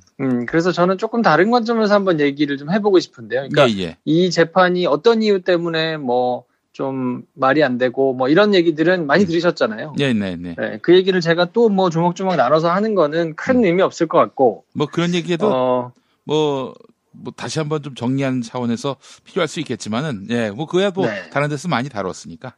이미 관심이 있으신 분들은 이제 여러 차례 들으셨을 거고, 또 그거에 반박하는 분들 같은 경우는, 아니, 그러면 니네한테 유리한 판결이 나왔으면 지금같이 했을 거냐. 뭐 그 말도 엄밀히 따지면 또, 일리가 있긴 하거든요. 아니, 무죄로 나왔으면, 그러면 적폐 판사라고 몰아붙였을 거냐? 그건 또 뭐 사법 정의가 일어났다고 할 거 아니냐? 결국 니네도 똑같은 거 아니냐? 근데 대선에 개입하려고 했던 것이 중하다고 지난번 뭐 국정원에서 댓글 조작하고 했던 거 그렇게 얘기해놓고는 아니 이거에 대해서 승복을 못하면 말이 되느냐? 라면서 이제 얘기들을 하잖아요. 조금 사실은 꺼림직한 게 사실이거든요. 그런 차원에서 보자 그러면 저는 민주당이 판결 직후에 내놨던 반응은 그렇게 썩 만족스럽지는 않았었어요. 물론 이제 억울하고 좀 말이 되냐 싶은 생각은 했고 그런 생각을 갖는 것이 당연하지만 오히려 그것 때문에 이제 좀 빌미를 준 면이 없지 않다라는 생각이 조금 들고요. 왜냐하면 논리적으로만 치자 그러면 맨 처음부터 그런 문제를 계속 삼았어야 되는데 그러지 못한 면이 있단 말이에요. 근데 어쨌든 제가 오늘 하고 싶은 얘기는 그게 잘 됐냐 잘못됐냐 이런 얘기를 하려고 그러는 것이 아니고 큰 틀에서 사안을 한번 보실 필요가 있다. 왜냐하면 이 사건이 지금 아직 끝난 게 아니잖아요. 20도 남아있고 30도 남아있고 이 사건뿐만이 아니라 여러 사건들이 지금 남아있단 말이죠. 김경수 도지 사건 말고도 뭐 문재인 정부와 관련된 재판이든 아니면 문재인 정권의 지지율에 조금이라도 영향을 줄 수 있는 뭐 여러 가지 재판들이 많이 남아있는 상황이기 때문에 그것들을 이제 어떻게 지켜봐야 되나 하는 거를 조금 말씀을 나눠보고 싶은데요. 결론부터 말씀을 드리자면 굉장히 합법적인 방법으로 억장이 막 뒤집힐 것 같은 일들이 꽤 있을 것이다. 배드 뉴스군요. 좋지 않은데 꽤 있을 거예요.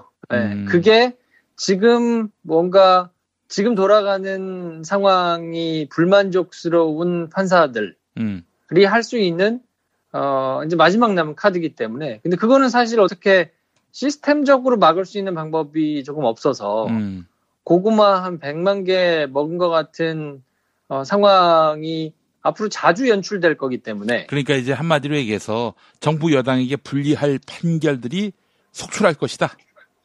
그렇죠. 뭐 그게 꼭 직접적인 이렇게 김경수 도지사 건처럼 바로 연결이 돼가지고 뭐 이 대통령의 도덕성이나 내지는 정권의 정당성이나 이런 거를 들먹일 수 있는 판결이 꼭 아니라 하더라도 요거 문제가 되면 조금 이 정권의 인기가 조금 떨어질 수 있겠다 싶은 것들은 기가 막히게 아마 나올 가능성이 있고요. 그게 아마 여러 차례 계속돼서 반복될 것이다. 근데 그거에 대해서 딱히 할 말이 없을 거예요. 왜냐면 정부 여당이 뭐 다 그거에 대해서 분개하시는 분들이 딱히 뭐라고 얘기할 수 없을 거예요. 왜냐면 지금 사법농단 같은 경우는 뭐 대법원장이 김현장 변호사를 불러다가 뭐 얘기를 해서 상의도 하고 전략을 짜주기도 하고 뭐 이런 것들이 이제 문서로 걸려가지고 수사를 받아서 이게 뭐 형사처벌을 받네 만에 하는 상황이 벌어졌잖아요. 이거는 사법사상 있기 힘든 일이거든요. 그러니까 우연의 요소가 굉장히 많이 가미가 돼가지고 벌어진 일이라 우리 사법사에 있어서는 굉장한 행운이라고 저는 생각해요. 왜냐하면 이런 일이 있을 수가 없거든요. 이렇게 이제 만천하에 민낯이 드러나가지고 그걸로 처벌까지 막 받게 되는 경우가 사실은 있기 쉽지 않은 일이란 말이에요. 사법부의 독립이라는 것 자체가 법률가의 양심, 법관의 양심에 따라서 법과 원칙에 따라서 이 재판을 하도록 하는 것이 그냥 불문율로 되어 있기 때문에 그거는 뭐 어떻게 더 건드릴 수 없는 영역이라 제도와 시스템 이런 걸로 건드리기는 사실 좀 애매하거든요. 예. 그리고 그게 지금처럼 민낯이 완전히 드러나지 않은 이상 할 말이 없단 말이에요. 아니 사법부가 법에 의해서 이렇게 해가지고 판결을 한 거다. 존중해야 된다. 그리고 2심도 있고 3심도 있지 않냐. 그래서 억울하면 2심 가가지고 다시 다퉈서 하면 되는 것이다. 라고 얘기를 하면 빠져나갈 수 있기 때문에 판사들이 예전보다 훨씬 더 조심해서 훨씬 더 주의해서 꼬투리가 잡히지 않을 방식으로 합법적이고 최대한 하여튼 뭔가 논리와 근거가 있는 방식으로 자신들의 불만을 표출해낼 거거든요. 아니 씨발 그러면은 이게 뭔지 그림이 이제 잡혀요. 그러니까 한마디로 얘기해서 정부 여당 골탕 먹일 판결을 아주 최대한 정교하게 법리 구성을 해서 판단한다 이런 거 아니겠어요? 네. 그러니까 저는 여기서 이제 말씀드리고 싶은 게 큰 그림을 보고 크게 내가 어떻게 행동해야 될지를 차라리 스탠스를 정하시는 게 나을 것 같은데 그게 이미 정해졌다고 하면 제가 보기에는 그거는 뭐 피할 수 없을 거거든요. 양승태 재판 내내 그리고 양승태와 임종원을 비롯한 이제 밑에 있는 법관들을 어느 정도나 사법 처리해야 될 거냐를 두고 또 이제 결정을 해야 되잖아요. 그 고위 법관들이 재판에 불려 나와가지고 뭐 형사처벌을 받네만에 하는 이 상황에서 피할 수 없는 일이라고 보고요. 자기들이 할 수 있는 자기들 손에 든 칼을 최대한 맘대로 휘두를 거란 말이에요. 근데 그거에 대해서 억울하다고 얘기하기가 딱히 애매한 방식으로 계속해서 아마 나올 거기 때문에 저는 오히려 제안드리고 싶은 방법이 건건이 반응하거나 건건이 분노하지 말자. 왜냐하면 지금은 싸움이 길기 때문에 건건이 분노하면 소진됩니다. 그렇지. 그리고 왜냐면 방법이 없을 거예요. 2심에 가서 긴 시간을 기다려가지고 그거에 대해서 싸워서 만약에 김경수 도지사 같은 경우에는 지금 뭐 직접 증거가 없고 대부분의 추정이 많고 뭐 여태까지 했던 판례에 위반되는 경우도 많고 뭐 이제 이런 것들이 막 있는데 그러면 그것들을 어떻게 할 거냐. 이거는 2심 가서 싸우고 3심 가서 싸우는 방법밖에 없거든요. 그 사이에 그러면 재판부의 구성, 이른바 적폐 판사라고 불려진 예전에 그 사법거래, 사법농단에 직간접적으로 부당한 일들을 많이 했던 그거에 관여됐던 판사들을 처벌을 하는 문제는 그대로 해야 되거든요. 그러니까 그거는 어쩔 수 없습니다. 근데 그거는 원칙대로 그냥 가고 다만 그게 정리될 때까지는 시간이 한참 걸릴 수밖에 없단 말이에요. 그렇죠, 왜냐면 아무래도. 법관은 일반 거검사들을 바꾸는 거하고 달라서 법관은 할 수 있는 방법이 그냥 탄핵이 되거나 아니면 뭐 실형을 살지 않는 이상은 탄핵 절차를 거쳐가지고 굉장히 많은 시간이 걸려가지고 물러나는 수밖에 없는데 이게 이렇게 사법농단을 저지르고 재판거래를 했을 정도의 도덕성을 갖춘 사람들이라면 본인이 법률가의 양심 때문에 내지는 뭐 사회적인 압박 때문에 부끄러워서 못하겠다 하고 사표를 쓸 거를 기대하기는 거의 제로에 가깝단 말이에요. 그런 사람들 같았으면 그런 일을 안 했겠죠.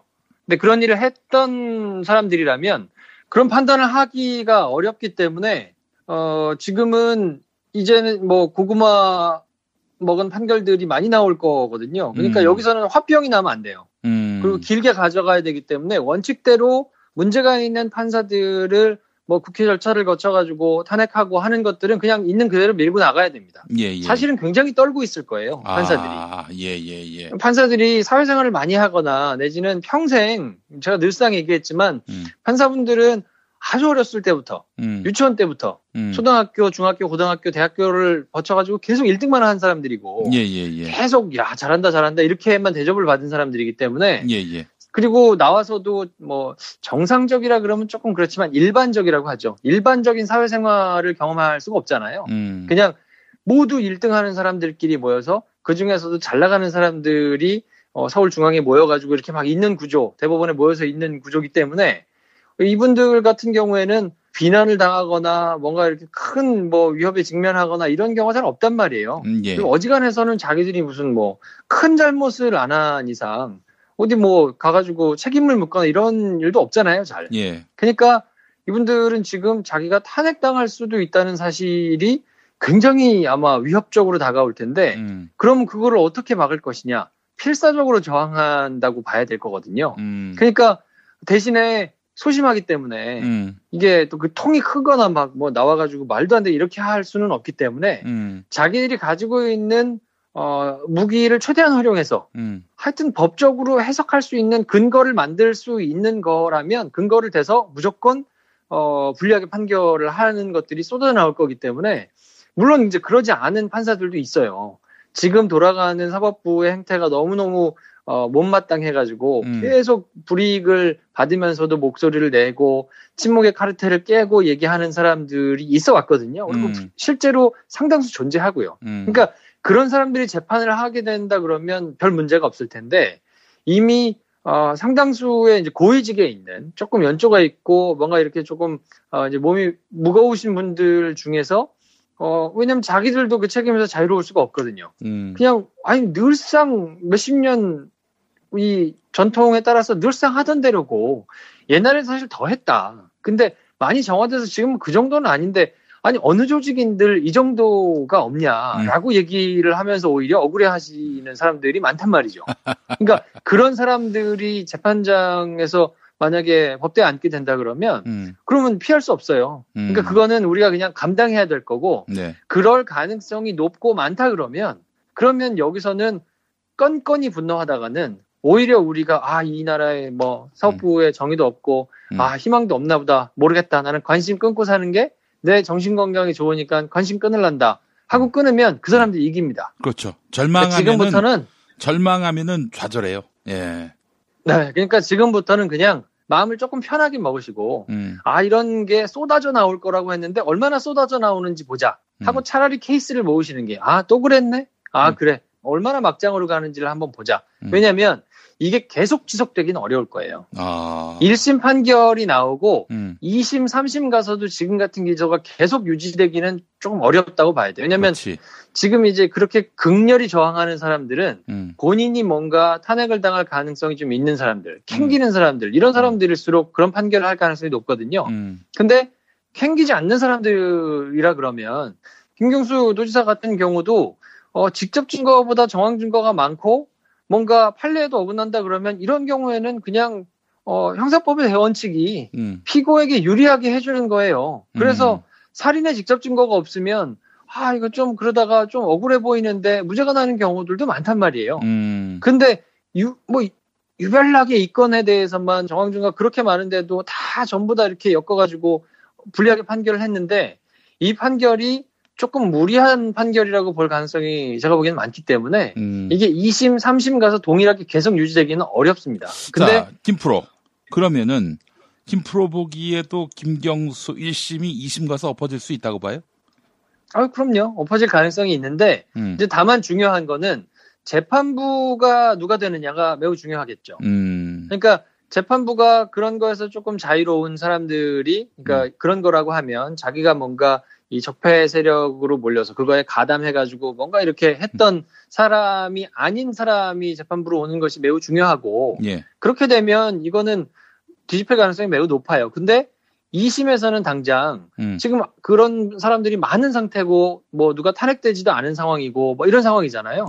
그러면 지금은 판사들이 조금 그런 이른바 적폐 판사들이 재판을 맡게 된다 그러면 판사들이 좀 유리한 상황이거든요. 2심도 질질 끌고 가져가다가 또 불리한 판결을 할 수 있어요. 그러면 3심 올라가겠죠. 3심 올라가서 대법원에서 만약 재판이 진행된다 그러면 대법원 판결은 유지되기 쉽지 않거든요. 근데 그러면 대법원에서 파기환송돼가지고 다시 내려와서 고법에서 판결 받아가지고 그게 대법원 올라가서 확정되는 동안에 길게는 막 한 2, 3년, 3, 4년 이렇게 걸릴 수도 있어요. 굉장히 오래 걸려가지고 제대로 된 판결이 나오면 그러면 사람들 관심에서도 다 잊혀지고 재판 받는 사람들만 힘들고 그게 나중에 회복된다고 하더라도 무슨 의미가 있냐 현실적으로는 별 의미가 없을 수도 있어요. 당하는 사람 입장에서는. 이미 다 이미지는 내가 무슨 큰 잘못을 지은 것처럼 됐는데 시간이 한참 지난 다음에 뭐 무죄가 난다 한들 이게 무슨 의미가 있나라고 생각할 수 있지만 지금은 그냥 역사적인 의미를 찾고 가는 수밖에 없을 것 같고 그래서 이거는 시간 싸움이다. 버티는 놈이 이긴다. 아하. 그러려면 버텨야 돼요. 예. 네. 그러니까 지금부터는 그냥 건건이 나오는 이런 판결들에 막 일희일비해서 분노하시기보다는 조금 한 발 떨어져서 아예 기대치를 굉장히 대폭 낮춰가지고 이런 판결들이 계속해서 쏟아져 나올 거기 때문에 뭐 올해 내년 정도까지 아마 계속 그렇게 나올 가능성이 있어요. 그러니까 그런 것들이 나올 때마다 차라리 그냥 모아두고 그래 누가 이기나 보자. 요거는 버티는 놈들이 이긴다고 했으니까 네. 니네가 계속 이렇게 할 수 있는지 보자. 왜냐하면 이게 결코 정상적인 상황이 아닙니다. 재판을 거래하고 뭔가 이렇게 뒤에서 짬짬이를 했는데 이거를 나서서 옹호해주고 뭐 사법부의 뭐 이 신뢰를 회복하기 위해서 너무 이렇게 까발리는 건 좋지 않다 뭐 이러면서 업무 사격을 해주고 적당히 덮고 넘어가자 하고 지금 이러면서 2년을 온 거거든요. 예. 양승태가 구속되기까지 한 2년이 걸렸잖아요. 근데 처음 이탄희 판사가 이렇게는 못하겠습니다 하고 사표를 쓰고 난 다음에 있었던 수많은 일들이 있었습니다. 뭐 판사들이 모여가지고 회의를 뭐 수차례 하고 진상조사만도 법원에서 3차례나 하고 그리고 뭐 여러 가지 기회가 있었는데 다 지나오면서 그냥 덮자. 이거 까발려지면 누가 좋아. 그러니까 그냥 적당히 덮고 그냥 갑시다. 라고 해가지고 계속 왔는데 임계치를 넘었거든요. 그래서 물이 끓듯이 지금은 돌아갈 수 없는 상황으로 터져나온 것이기 때문에 지금 이 상황은 그냥 적당히 뭐 이렇게 기술 써가지고 지나가고 할 수 있는 상황은 이미 넘어갔기 때문에 여기서는 기술을 쓰면 쓸수록 기록되고 나중에 굉장히 면구서질 확률이 높거든요. 그러니까 지금부터는 그냥 좀 마음을 단단히 먹으시고 버텨야 되고 그 과정에서 김경수 도지사가 저는 상당한 희생을 당한 거라고 봐요. 그러니까 겪지 않아도 될 지금 그런 고통, 고생 이런 거를 지금 하고 계신 건데 시간이 좀 지나서 일단 잘 버티면 시간이 지나고 나면 분명히 그거에 대해서는 더 크게 돌아오는 날이 있을 거다. 그리고 중심을 잡고 가다 보면 그러니까 물론 시간이 좀 걸려서 답답하긴 하죠. 근데 지금은 이 사법사상 있을 수 없는 일이 벌어져서 지금 지나가는 거기 때문에 중심을 잘 잡고 끝까지 관심을 갖고 버티는 것이 제일 중요하다. 그러기 위해서는 마음 자세를 조금 달리 먹을 필요가 있다 하는 말씀을 오늘 꼭 드리고 싶었습니다. 아니 근데 이제 그 사이에 뭐 지금 사법 적폐 세력들이 농단을 부리는 사이에 뭐 도전 공백이라든지 또 정권이 입을 타격이라든지 이런 것들을 감안해 보면은 이 상황에 대해서 뭐 관리할 수 있는 방법이 전혀 없는 거예요? 이렇게 삼권 분립이 잘 된 나라였습니까? 그거는 시스템적으로 현실적으로 보자 그러면 제가 보기에는 당장 뭐 우당탕 해가지고 나올 수 있는 방법은 해법은 쉽지 않아 보이고 그냥 원칙대로 판사 탄핵에 대해서 진행이 되는 것이 바람직할 것 같아요. 이제 그렇게 되면 그것이 뭐 그렇죠. 불필요하게 뭐 너무 이제 피로감이 높아서 정권에 불리할 수도 있으니까 수사를 뭐 하거나 내지는 뭐 판사들의 탄핵을 뭐 이렇게 하거나 하는 거는 조금 조절을 하자라는 유혹에 휘말릴 수가 있죠. 왜냐면 이렇게 거항이 저세고 저렇게들 난리인데 이거 너무 계속 끝까지 들추기다가는 오히려 역풍 맞는 거 아니냐 생각을 할 수 있는데 그렇게 생각하고 접으면 집니다. 지는 거지. 그렇게 하면 져요. 앞으로 항상 이런 식으로 하면 되겠네. 라고 또 잘못된 시그널을 줄 수도 있는 것이고요. 그렇죠. 이거 그러면 결국은 이렇게 들춰봤자 들춘 놈들만 피곤하고 결국에는 기득권 가진 사람들이 다 이기는 거 아니냐라는 학습 효과를 남길 수 있기 때문에 그렇죠. 그러면 그게 기울었다 싶으면 양승태가 유죄 나올 것 같습니까? 가서 나중에 적당하게 또 무죄가 나오고 무죄 나오면 오히려 방귀 낀 놈이 성낸다고 무슨 말도 안 되는 거 가지고 뭐 힘들었다는 둥 이러면서 막 적반하장으로 나올 가능성이 훨씬 높거든요. 그러니까 여기서는 뭐 정치적인 유불리 내지는 뭐 지지도의 등락 이런 거를 고려해가지고 예. 정무적으로 판단하면 안 될 것 같아요. 그러지 말고 그냥 아니 정무적으로 내가 이걸로 인해서 사람들의 피로도가 높아서 지지율이 혹시 빠진다 하더라도 그래도 불구하고 법대로 원칙대로 그래서 한 번은 남겨둘 필요가 있어요. 원칙대로 기준대로 해가지고 기록을 남겨놓을 필요가 있고 이거는 우리나라 사법사에 아주 오래 남을 기록이기 때문에 예. 이렇게 시작했다가 흐지부지 뒤에 끝났다 이렇게 기록되면 안 되거든요. 아, 큰일 납니다. 그러니까 예. 잘못된 사람들에 대해서 판사들도 예외 없이 물론 그 과정이 굉장히 길기는 하고 어렵기는 했지만 버티다가 임계점을 넘어서 지금 분노가 막 끌어차고 넘친 상황이기 때문에 법원 내부에서도 이거에 대해서 굉장히 분개하고 있는 판사들이 굉장히 많아요. 근데 이거 자체가 사안이 굉장히 복잡한 거라 단칼에 그냥 한 방에 딱 이렇게 고치고 끝날 수 있는 문제가 아니라서 제가 이제 여러 차례 뇌수술에 비유를 해서 설명을 드렸지만 뇌수술 한다고 뭐 금방 좋아지나요? 반창고 붙이고 뭐 아까짓기 바른다고 끝나는 거 아니잖아요. 회복되는 데도 시간이 걸릴 거고 또 그 과정에서 부작용도 생길 수도 있을 것이고 그러면 또 뒤에 후속 치료도 해야 되고 굉장히 지난한 과정이 남아있기 때문에 그거는 끝까지 아무튼 정치적인 정무적인 판단으로 빨리 덮고 끝내려고 하지 말고 그렇죠. 그냥 아픔은 아픈 대로 버티면서 시간이 지나서 제대로 새살이 돋아날 수 있도록 해야 되기 때문에 그러기 위해서는 그냥 좀 힘들긴 하지만 법대로 안 해서 원칙대로 안 해서 지금 이 사단이 난 거기 때문에 그거를 바로잡는 방법은 그냥 원칙대로 하는 방법밖에 없거든요. 그러니까 지치면 안 됩니다. 끝까지 관심을 가지시고 지금 맨 처음에 그 왜 이제 대전부하고 저하고 얘기를 시작했을 때 우병우라는 이름도 못 꺼내고 뭐 우향우가 어쩌고 그때를 떠올려 보시면 예. 사법부가 정말 잘못된 것이 많다라고 얘기했지만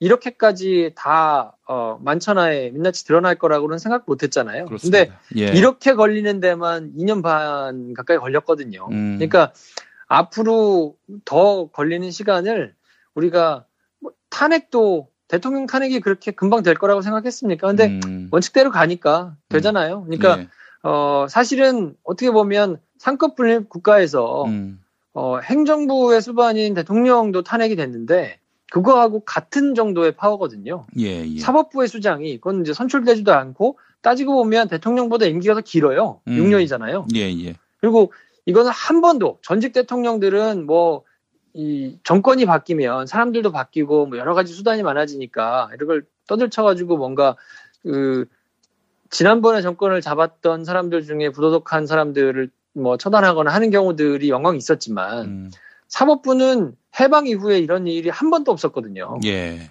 기껏해야 판사들이 자기들끼리 자성의 목소리를 내서 사법파동이 있다가 사법파동도 여태까지 4차 사법파동 제가 언젠가도 설명드렸지만 다 끝은 그냥 흐지부지 됐거든요. 예. 왜냐하면 버틸 수가 없으니까. 결국은 힘 있는 놈들이 버텨서 이기는 건데 이거를 한 번 목소리는 낼 수 있지만 그거를 끝까지 가져갈 동력은 없으니까 매번 마지막에는 그냥 흐지부지 되면서 그래도 이제 결과로 조금씩 나아진 진보를 이루어왔는데 지금 이거는 완전히 사법부가 뒤집어지고 사법부에 수장했던 사람이 지금 수감이 돼가지고 재판을 받고 있는 거기 때문에 이것도 박근혜 대통령이 탄핵될 때만큼이나 굉장히 오랜 기간이 걸릴 거라고 생각을 하고 각오를 하고 가는 수밖에 없을 것 같고요. 그러기 위해서는 일희일비하지 마시고 그냥 조금 가벼운 마음으로 지금 판사들이 뭐 이렇게 하고 있는 그런 여러 가지 답답한 판결들을 너무 크게 반응하지 말고 그냥 웃으면서 좀 해줬으면 좋겠습니다.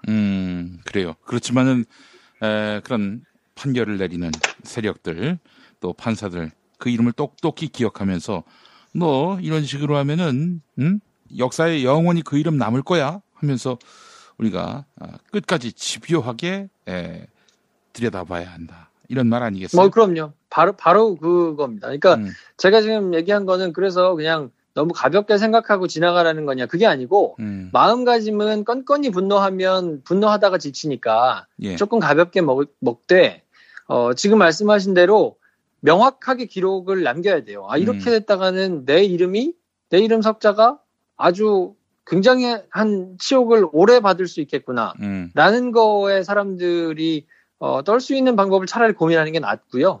왜냐하면 판결이 나온 다음에 건건이 이게 문제고 저게 문제고 그러면 반대되는 진영에서 또 나름대로 근거를 가지고 한 판결이기 때문에 그걸 가지고 공방을 시작하면 공방이 벌어지는 순간 끝나거든요. 그러면 그거는 그네들의 의도에 딸려가는 것이기 때문에 그냥 명확하게 차라리 더 재기발랄한 방법으로 이 사람들의 이름이 명확하게 오래 기억되는 방법을 고민하는 것이 훨씬 더 효과적일 수 있다. 그러니까 뭐 잘못된 거를 들춰내가지고 그 사람을 처단하자고 막 나서는 것보다는 오히려 그 사람들의 이름이 오랫동안 많은 이들의 관심에 오르내릴 수 있게 하는 방법을 고민하는 것이 그것이 훨씬 오래 싸울 수 있는 방법이라서 이거는 사실 우리가 겪고 있는 이 사안 자체가 굉장히 크고 어마어마한 사건이기 때문에 필연적인 거라고 보이고요.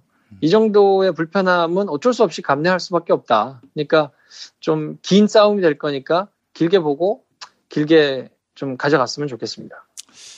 근데 말이죠. 사법 적폐 청산이 어렵다는 거, 뭐 그거는 모르지 않았지만은 정말 피를 볼 수밖에 없는 싸움이다라는 것도 모르진 않았지만 이렇게 관리를 할 수 없는 것인가? 그런 생각도 들어요. 뭐 관리라고 하는 것은 뭐 판결 결과를 뭐 뒤집어야 한다. 혹은 뭐 그런 식으로 판결하는 이 판사들을 어떻게 뭐 사전에 제어해야 된다. 이런 얘기가 아니라 가만히 앉아서 김경수 판결을 받는 이 상황은 좀 참담하더라고요. 그 성창호에 대해서 저 사람 저 적폐 판사다 이러면서 재판부 기피 신청을 낼 수는 없었던 것이었는지 이런 생각도 들고 말이죠. 그러니까 이제 이 정도까지 할 거라고는 생각을 못했을 것 같아요. 그러니까 그래도 여론도 그렇고 지금 이렇게 사달이 일어난 마당에 그렇게 할 수가 있겠는가라고 생각을 아마 했었을 것 같은데 그 모델이 됐으니까 충분히 할 수 있구나. 그리고 이게 문제가 될 수 있겠구나 하는 생각을 했으니까 이제부터는 좀 다른 대책이 지금 나올 수 있을 거라고 보고 근데 이제 역으로 생각하면 우리가 지금 생각하면 아니 저런 말도 안 되는 판사들이 앉아 있으니까 이렇게 많은 사람들이 고생을 한다라고도 볼 수 있지만 근데 저렇게 잘못해놨는데도 딱히 어떻게 손쓸 방법이 없네 라고 생각을 할 수도 있지만 사실 그걸 뒤집어서 생각하면 제대로 된 판사가 있는 거를 상정해 보셔야 돼요. 사실은 그러기 위해서 시스템이 만들어진 것이기 때문에 만약에 적폐 세력의 입장에서 본다 그러면 제대로 된 판사가 법대로 원칙대로 엄한 판결을 빵빵 내린다고 하면 못 끌어내리잖아요. 끌어내릴 수가 없거든요. 그러니까 법률가의 양심을 가진 정말로 법관의 양심을 제대로 된 양심을 가진 사람들이 자리에 앉도록 만드는 것이 가장 중요한 일인데 지금까지는 이제 그렇게 되지 못했기 때문에 이 난리가 난 것이라서 지금은 그 이후에는 이제 어떻게 될 것인가 시간이 조금 걸리기는 할 텐데 저는 결코 그렇게 희망이 없다거나 절망적이라거나 그렇게만 보지 않는 것이요. 이미 지금 법원 내부에서도 그러니까 이렇게까지 상황이 올 수 있었던 거는 실제로 법원에 있는 수많은 판사들이 계속해서 문제제기를 하고 뭔가 분노를 하고 했기 때문에 가능했던 일이거든요. 그렇죠. 내부에서 따져보면 내부에서 동요가 없었다면은 그건 뭐 이루어질 수도 없을 그런 양승태 구속안이었겠어요. 그럼요. 따지고 보면 대중들은 그렇게 크게 관심 없었어요. 양승태가 구속이 되느냐 마느냐 뭐 이 정도 될 때 사람들이 반짝 관심이 있는 것 같이 보였지만 2년 넘게 뭐 시간이 이렇게 사건이 진행되어 오는 동안에 이걸 누가 뭐 김프로 정도나 매주 방송을 해야 되니까 계속 얘기를 했지. 이 안에서 어떤 일이 어떻게 벌어지고 있는 거에 그렇게 관심을 가지고 있는 사람들이 그렇게 많지 않았거든요. 근데 이것까지 올 수 있었던 거는 수많은 판사들이 단식도 하고 뭐 아고라에 글도 쓰고 나와서 얘기도 하고 사표도 쓰고 막 이러면서 각자 역할을 다 하면서 정말 이 나라의 무너져가는 사법부를 바로 세워야 된다라고 생각을 하는 의식 있는 사람들이 있기 때문인데 그 사람들이 소수가 아니고 상당수 존재합니다. 그리고 그런 사람들은 제대로 된 이 시스템 하에서 뭔가 그 사람들에게 권한이 부여된다 그러면 제대로 할 수 있거든요. 물론 김명수 대법원장이 그런 충분한 동기를 가지고 있는 사람이기는 하지만 중차대한 시기에 정무적인 판단을 하고 뭔가 이렇게 빨리빨리 할 수 있는 능력이 모자라서 그것 때문에 지금 여러 가지로 지금 좀 답답하게 진행이 되고 있는 거기는 한데 사실은 이렇게 뭔가 중차대하게 선제적으로 뭔가 정무적인 판단과 함께 막 이렇게 해나가야 되는 그런 능력을 가진 사람들이 꼭 판사의 자리에 필요하지 않거든요. 판사의 자리에는 사실 그런 정무적인 능력보다는 법대로 원칙대로 판결할 수 있는 양심을 가진 사람들이 앉는 게 훨씬 더 중요하거든요.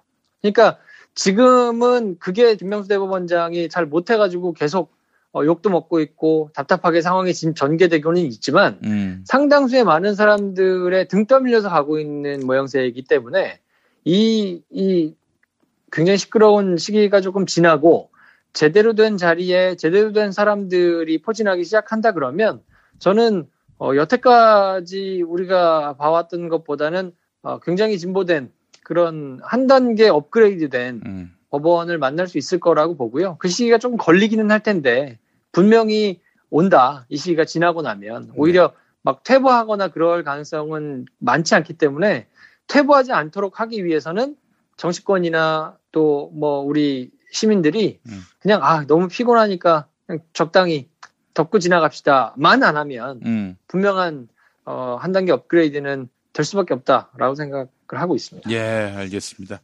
그러니까 행정부 적폐청산이 박근혜 탄핵이었다면 사법부 적폐청산 이것도 박근혜 탄핵만큼 그만한 에너지와 공력이 들어가야 한다. 이렇게 또 우리가 결론을 내릴 수 있을 것 같습니다.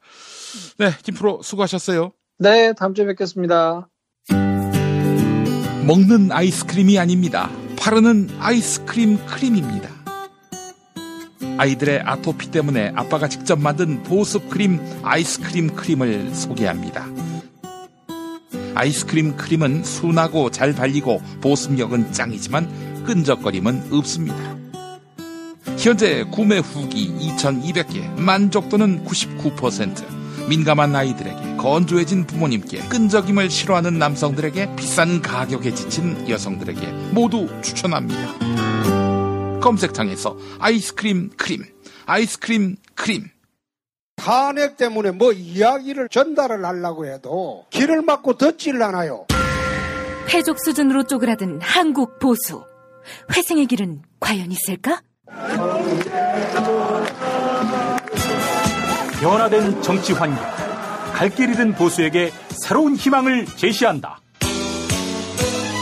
애국 보수의 화려한 부활과 집권을 위한 본격 가이드, 김용민의 신간, 보수를 지켜라. 진중권도 투표하는 보수 정당, 광주에서도 일당이 될 수 있는 보수 정당, 젊은이들의 입당이 줄을 잇는 보수 정당. 언제까지 민주당 정의당을 부러워만 할 것인가? 부러우면 진다니까? 자유한국당 당원 김용민이 쓴 보수를 지켜라. 이김에서 나왔습니다. 김용민을 이제 유튜브에서 만나세요. 관훈 라이트 클럽에 오신 여러분 환영합니다. 황금 선박에 오르신 여러분 환영합니다. 우먼스 플레이입니다. 섬김쇼와 함께하는 시간입니다. 오늘도 히스토리의 문을 열겠습니다. 프로듀서 김용민의 모든 콘텐츠를 영상으로. 즐거운 분. 유튜브에서 김용민 TV를 구독하세요. 김용민 TV. 김용민 브리핑 1부 여러분의 사연으로 마무리하겠습니다. 수어지교님, 본 방송 올라오길 기다렸습니다. 네, 오먼스 플레인을 말씀하십니다. 그 누구든 헌법 위에 성인지 감수성으로 인해 억울하게 유죄 추정당해서는 안 된다고 봅니다. 안희정 지사가 상고심에서 꼭 이겼으면 좋겠네요. 라고 해주셨습니다. 5호 멋진 걸림, 여성주의자들은 사법부의 정치보복적 판결에도 무조건 여성들의 손만 들어준다면 환영입니까? 반인권적, 남성 혐오적 여성 우월주의자들.